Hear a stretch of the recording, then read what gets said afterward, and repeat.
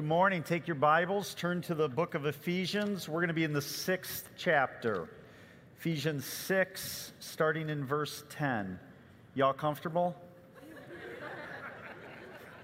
You know, it's interesting. Growing up, I grew up in a Baptist church, and my best friends became the pastor's kid, Danny and Stevie Hammond.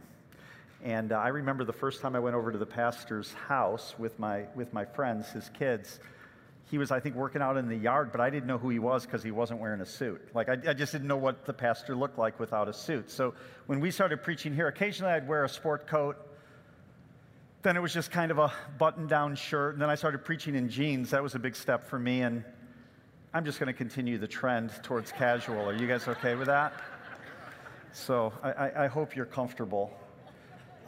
It's interesting. This is for a point. Paul talks about wardrobe in Ephesians 6. Now, the problem that I have contextually opening God's word to this passage is this. It was written 2,000 years ago, and the writer is very different than I am today as your speaker. And the audience, it was a very different context than where we are today. So to get you back to where they were 2,000 years ago, we just got to talk for a minute about who Paul was, what his circumstances were, and what was going on in the church that he was writing to. Paul's a prisoner. He's writing from Rome. Bad news is he can't go where he wants. He's living in dire poverty, and that's a problem. The good news is his life is safe. Anywhere else he goes in Asia Minor, his life's a risk. He's been planting churches, and because of the gospel and because of the way people hated the gospel, he doesn't have the freedom to move around. We know from what he writes at the end of 2 Timothy 4 that he's cold, that he's alone, that sometimes he's discouraged. I live an unthreatened life. I'm free to come and go wherever I want to go.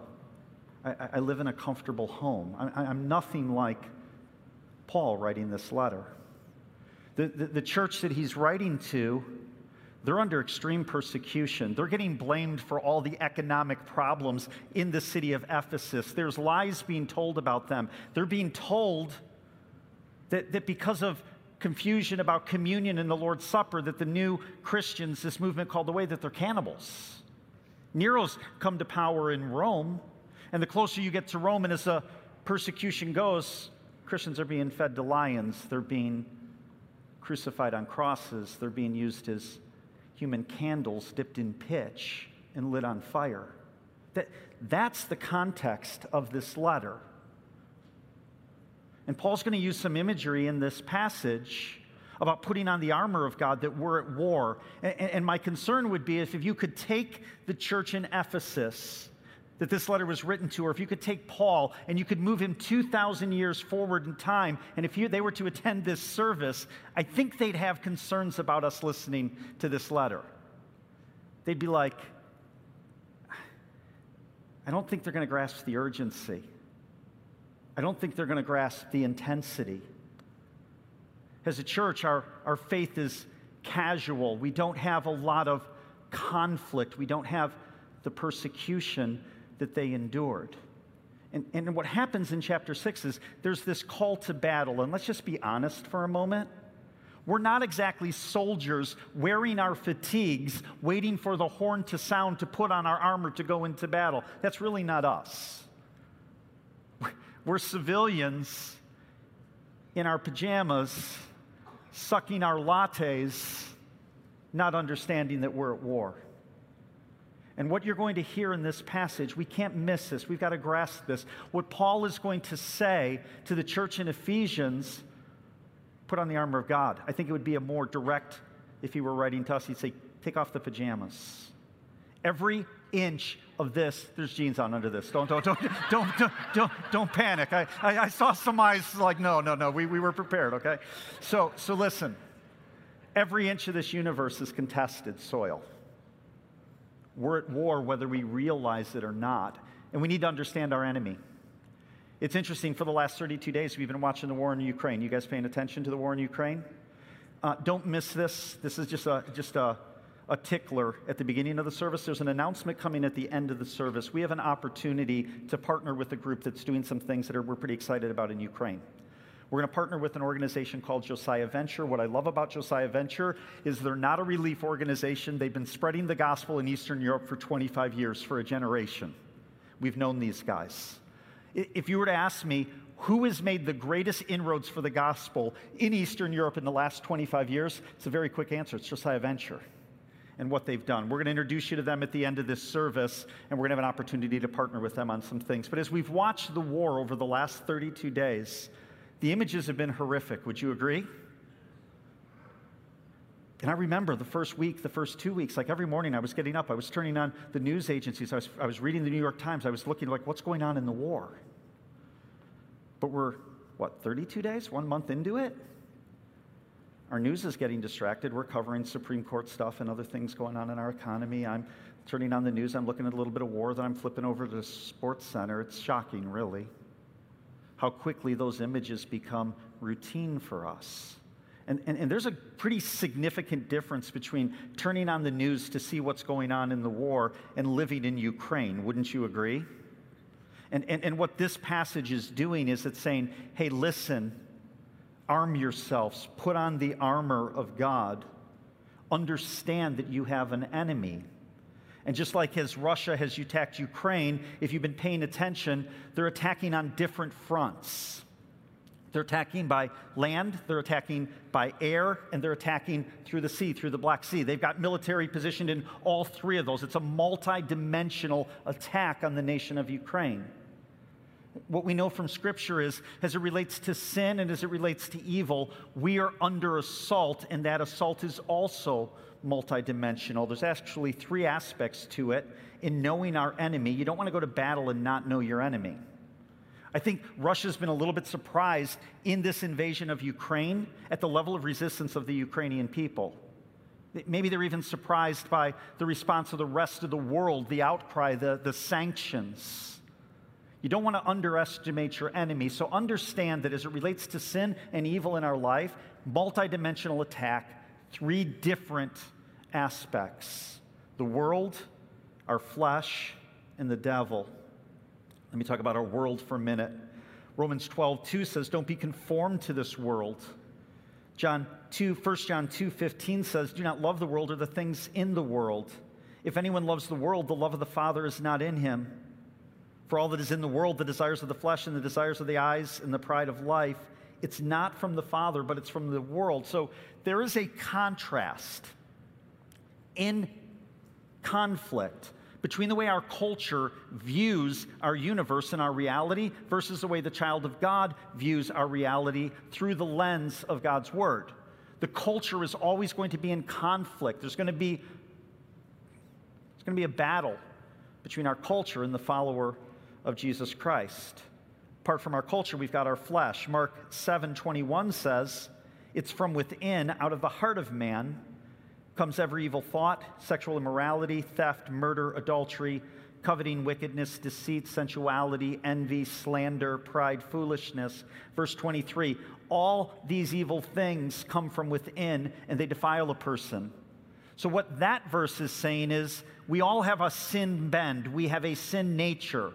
And apart from our culture, if you could remove all of the temptations of culture, if you could put us on a desert island by ourselves, the only thing we got is a volleyball friend named Wilson. If that's us, we're going to find a way to continue to sin, because sin just doesn't attack from around us, it attacks from inside us. We have a sin bend. And then the third spoke of this multidimensional attack is what Paul addresses directly in Ephesians 6. Look at verse 10. He says, finally, be strong in the Lord and in the strength of his might. Put on the whole armor of God that you may be able to stand against the schemes of the devil. Okay, so here he talks specifically about the devil. Now, the first thing I need to explain to you is the devil, he's a person. That's how I said it last night, and I got myself in trouble.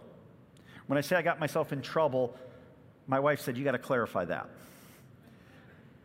He's not a human, but he is a created being. And what I'm trying to communicate is this. He's not an idea. He's not a construct. He's not an illustration. The devil is real. And some of you are like, yeah, I agree. And some of you are like, don't say that outside these walls. People are going to think you're crazy. Like, do you really believe in a devil? Like the horns thing? No, I don't believe in Hollywood's creation of a devil, but I do believe in a devil. I believe that he's real. At the end of the day, it doesn't matter what you think, what I think, what others think. What's important is what God's Word says. Every New Testament writer mentions the devil. The disciples believed in the devil. Jesus believed in the devil. 15 times in Jesus' ministry, he is either in direct conversation with the devil or is teaching us about the devil. The Bible, there's no debate. There's no, I wonder if there's a devil. It's very clear throughout the New Testament that the devil actually exists. He's not human. He's an angel. He is celestial. He's a fallen angel. It's interesting, in Luke 10, verse 17, Jesus has sent out 72 of his followers ahead of him to go into the cities 2 by 2, and they're coming back now and they're giving the report of what happened to Jesus. And it says this in Luke 10, 17. The 72 returned with joy, saying, Lord, even the demons are subject to us in your name. Verse 18, and Jesus said to them, I saw Satan fall like lightning from heaven. Okay, that's not an illustration, or it's not allegorical. That's Jesus remembering what he actually saw. He was there. He saw Lucifer, a created being, a celestial being, fall from heaven. This is described in detail in Revelation chapter 12. It says this, now war arose in heaven, Michael and his angels fighting against the dragon. And the dragon and his angels fought back, but he was defeated. That's the dragon.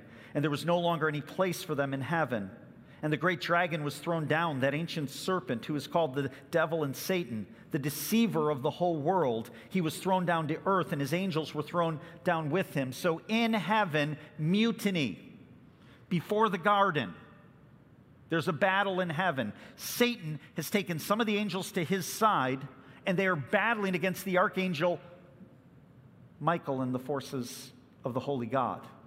And the dragon's defeated. He's thrown down. What caused the battle? What was at the heart of the conflict? It tells us in Isaiah 14, verse 13, speaking of the devil, it says, you said in your heart, I will ascend to heaven. Above the stars of God, I will set my throne on high. I will sit on the Mount of Assembly in the far reaches of the north. I will ascend above the heights in the clouds. I will make myself like the Most High. Okay, you want to know what creates conflict? You want to know what creates battle with God? Saying you're going to be God, not Almighty God. It was pride. Satan wanted to be God himself, and it created war in heaven. He is cast down. Satan is concerned or named as the god of this world. In 2 Corinthians 4:4, it says, in their case, the god of this world has blinded the mind of the unbelievers to keep them from seeing the light of the gospel of the glory of Christ, who is the image of God. 1 John 5:19 says, we know that we are from God, and the whole world lies under the power of the evil one. The idea is this world right now is Satan's territory. He is the ruler of this world.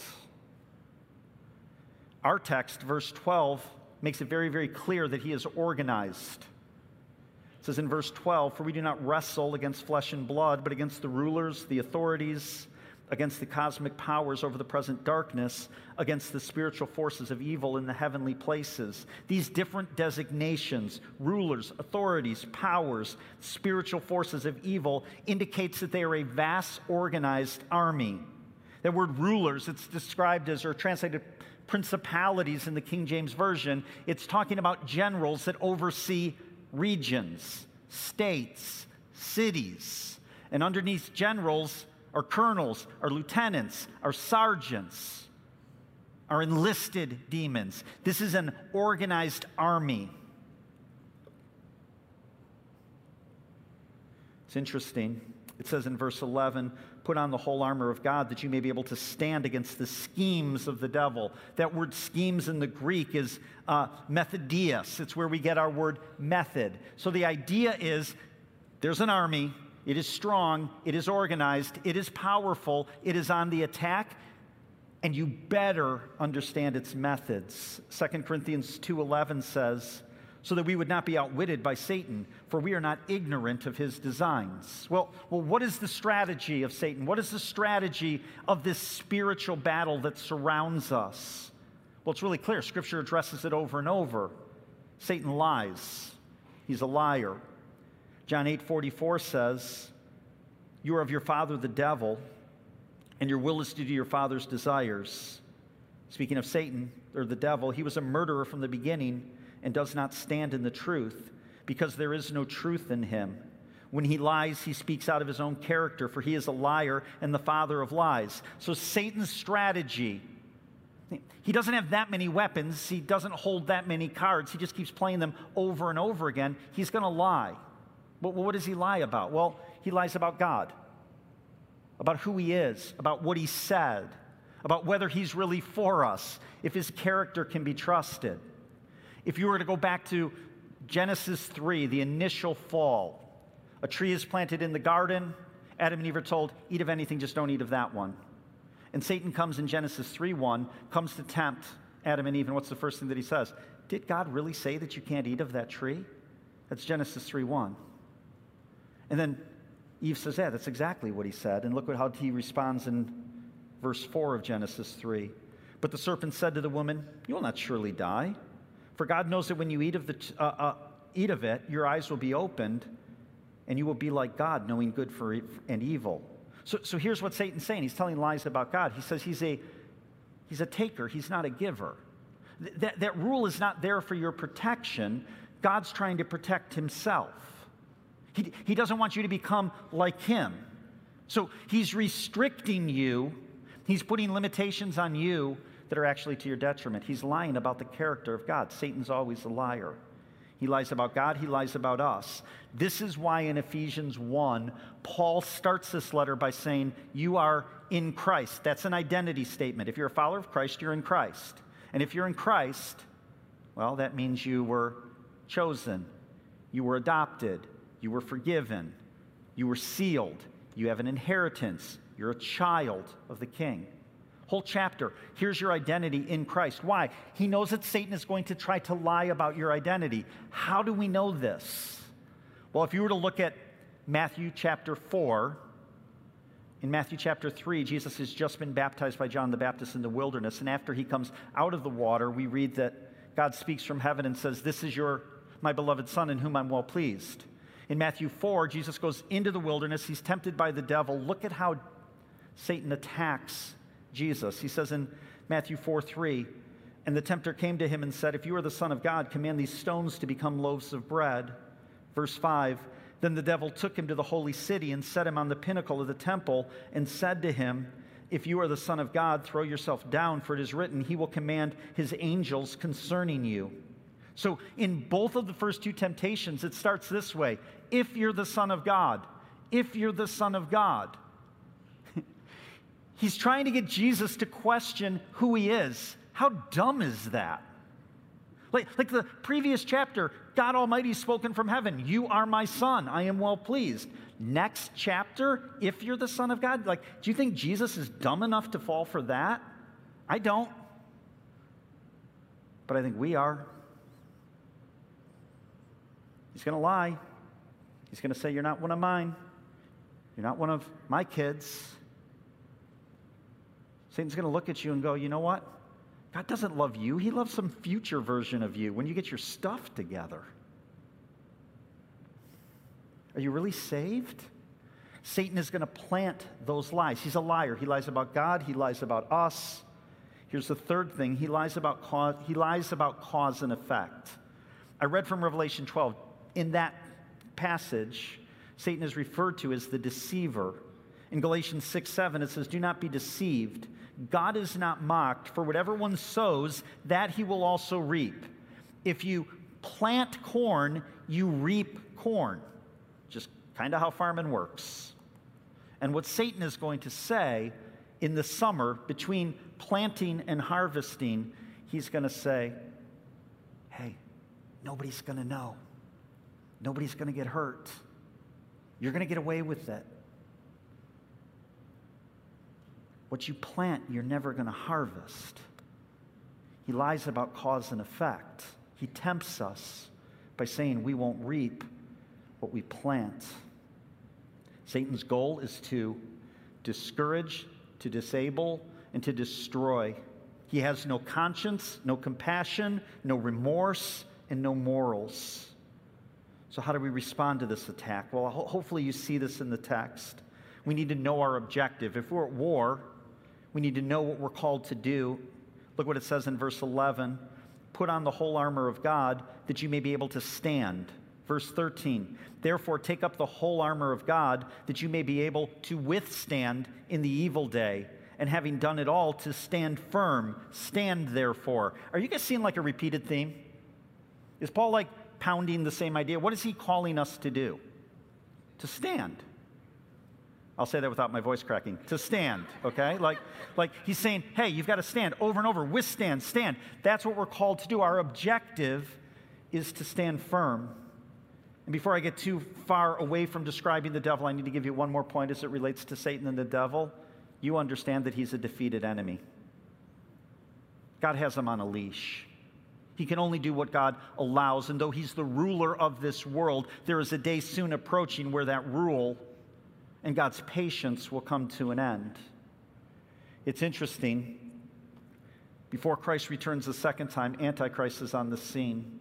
Antichrist is empowered by Satan, and there's one last conflict. Let me show you how it resolves.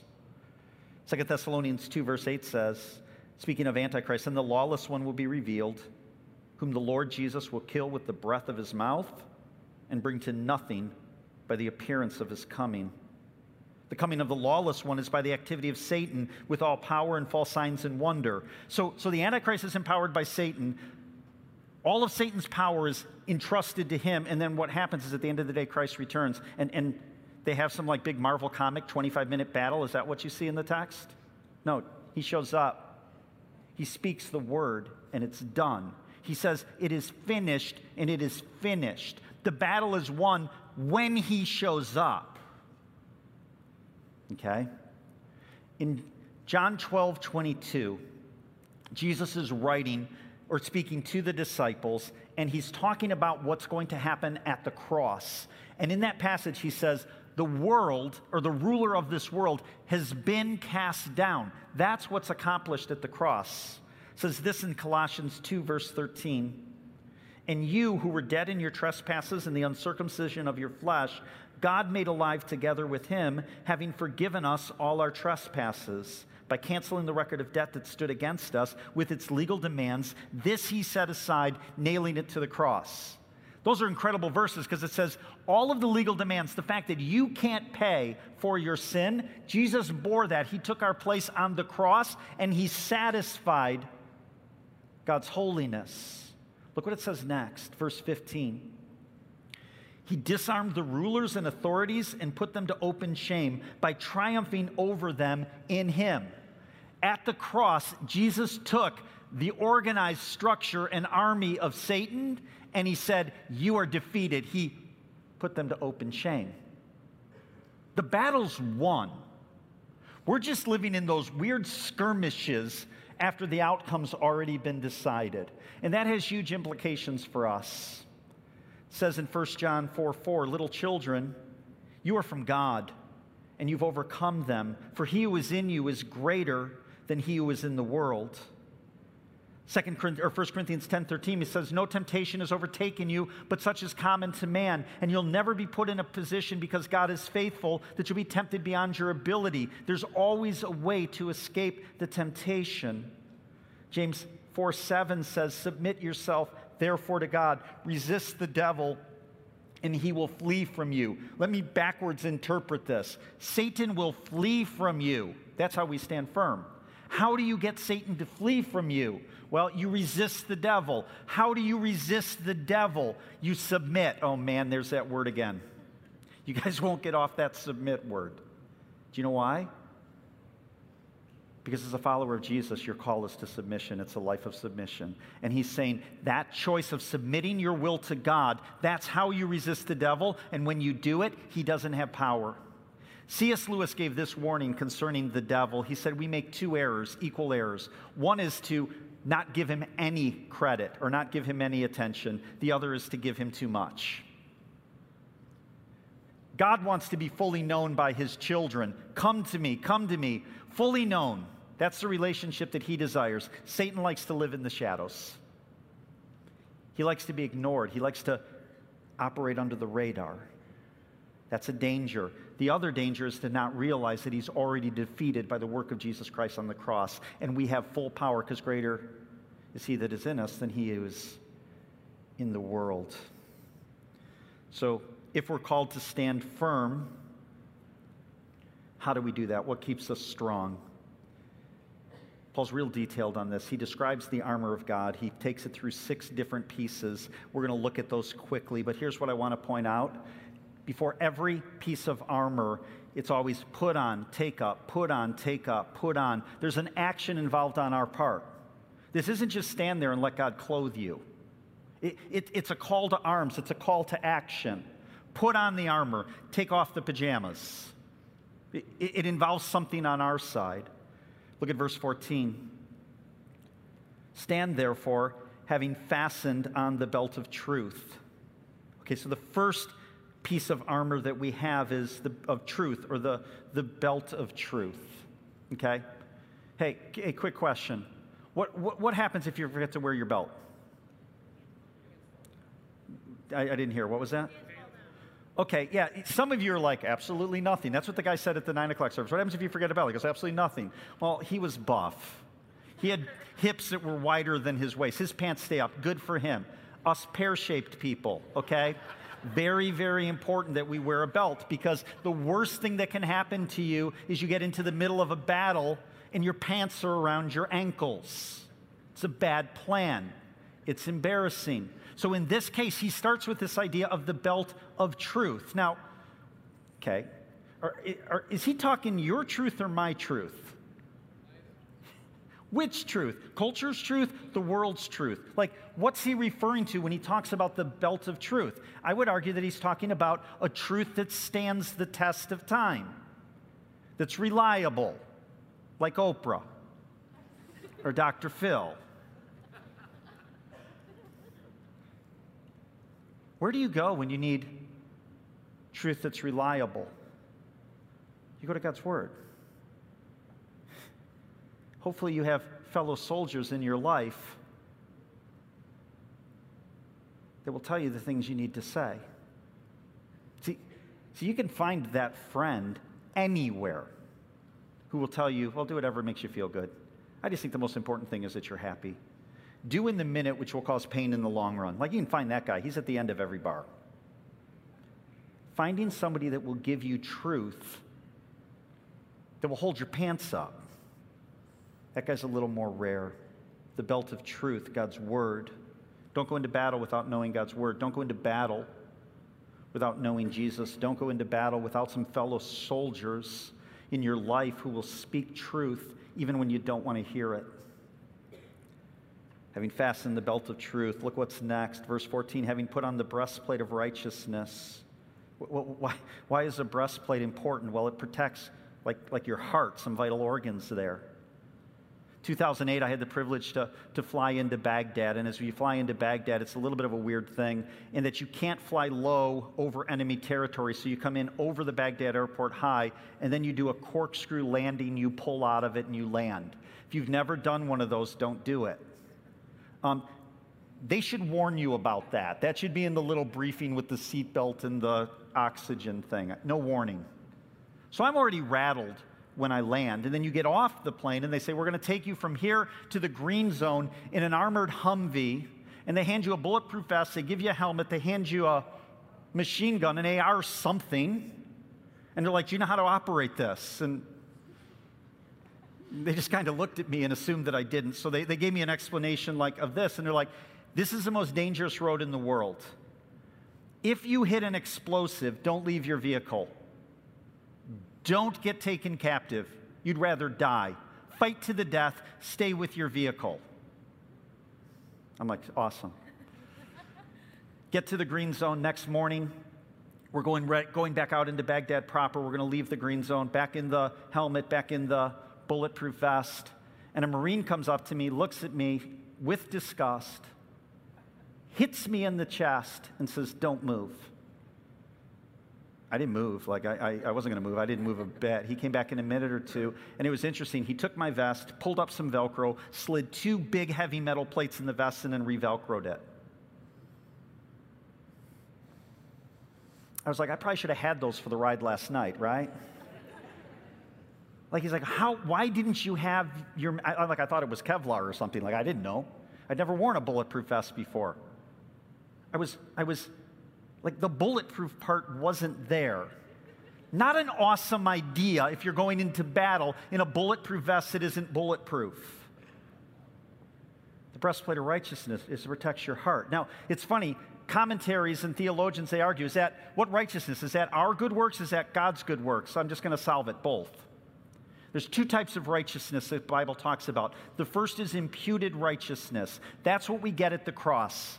When we acknowledge Jesus and Savior and repent of our sin, righteousness is imputed to us. We get Christ's righteousness. He takes our sin and God's wrath. It's a pretty good deal. That's imputed righteousness. Imparted righteousness is the fact that once saved, we have the Holy Spirit, and now we have the ability to choose to follow and obey God. What keeps our heart protected? Both. The choice to do righteousness and understanding that we are covered. When God sees us, He doesn't see our sin, He sees Christ's righteousness. What an incredible thing that needs to protect our hearts.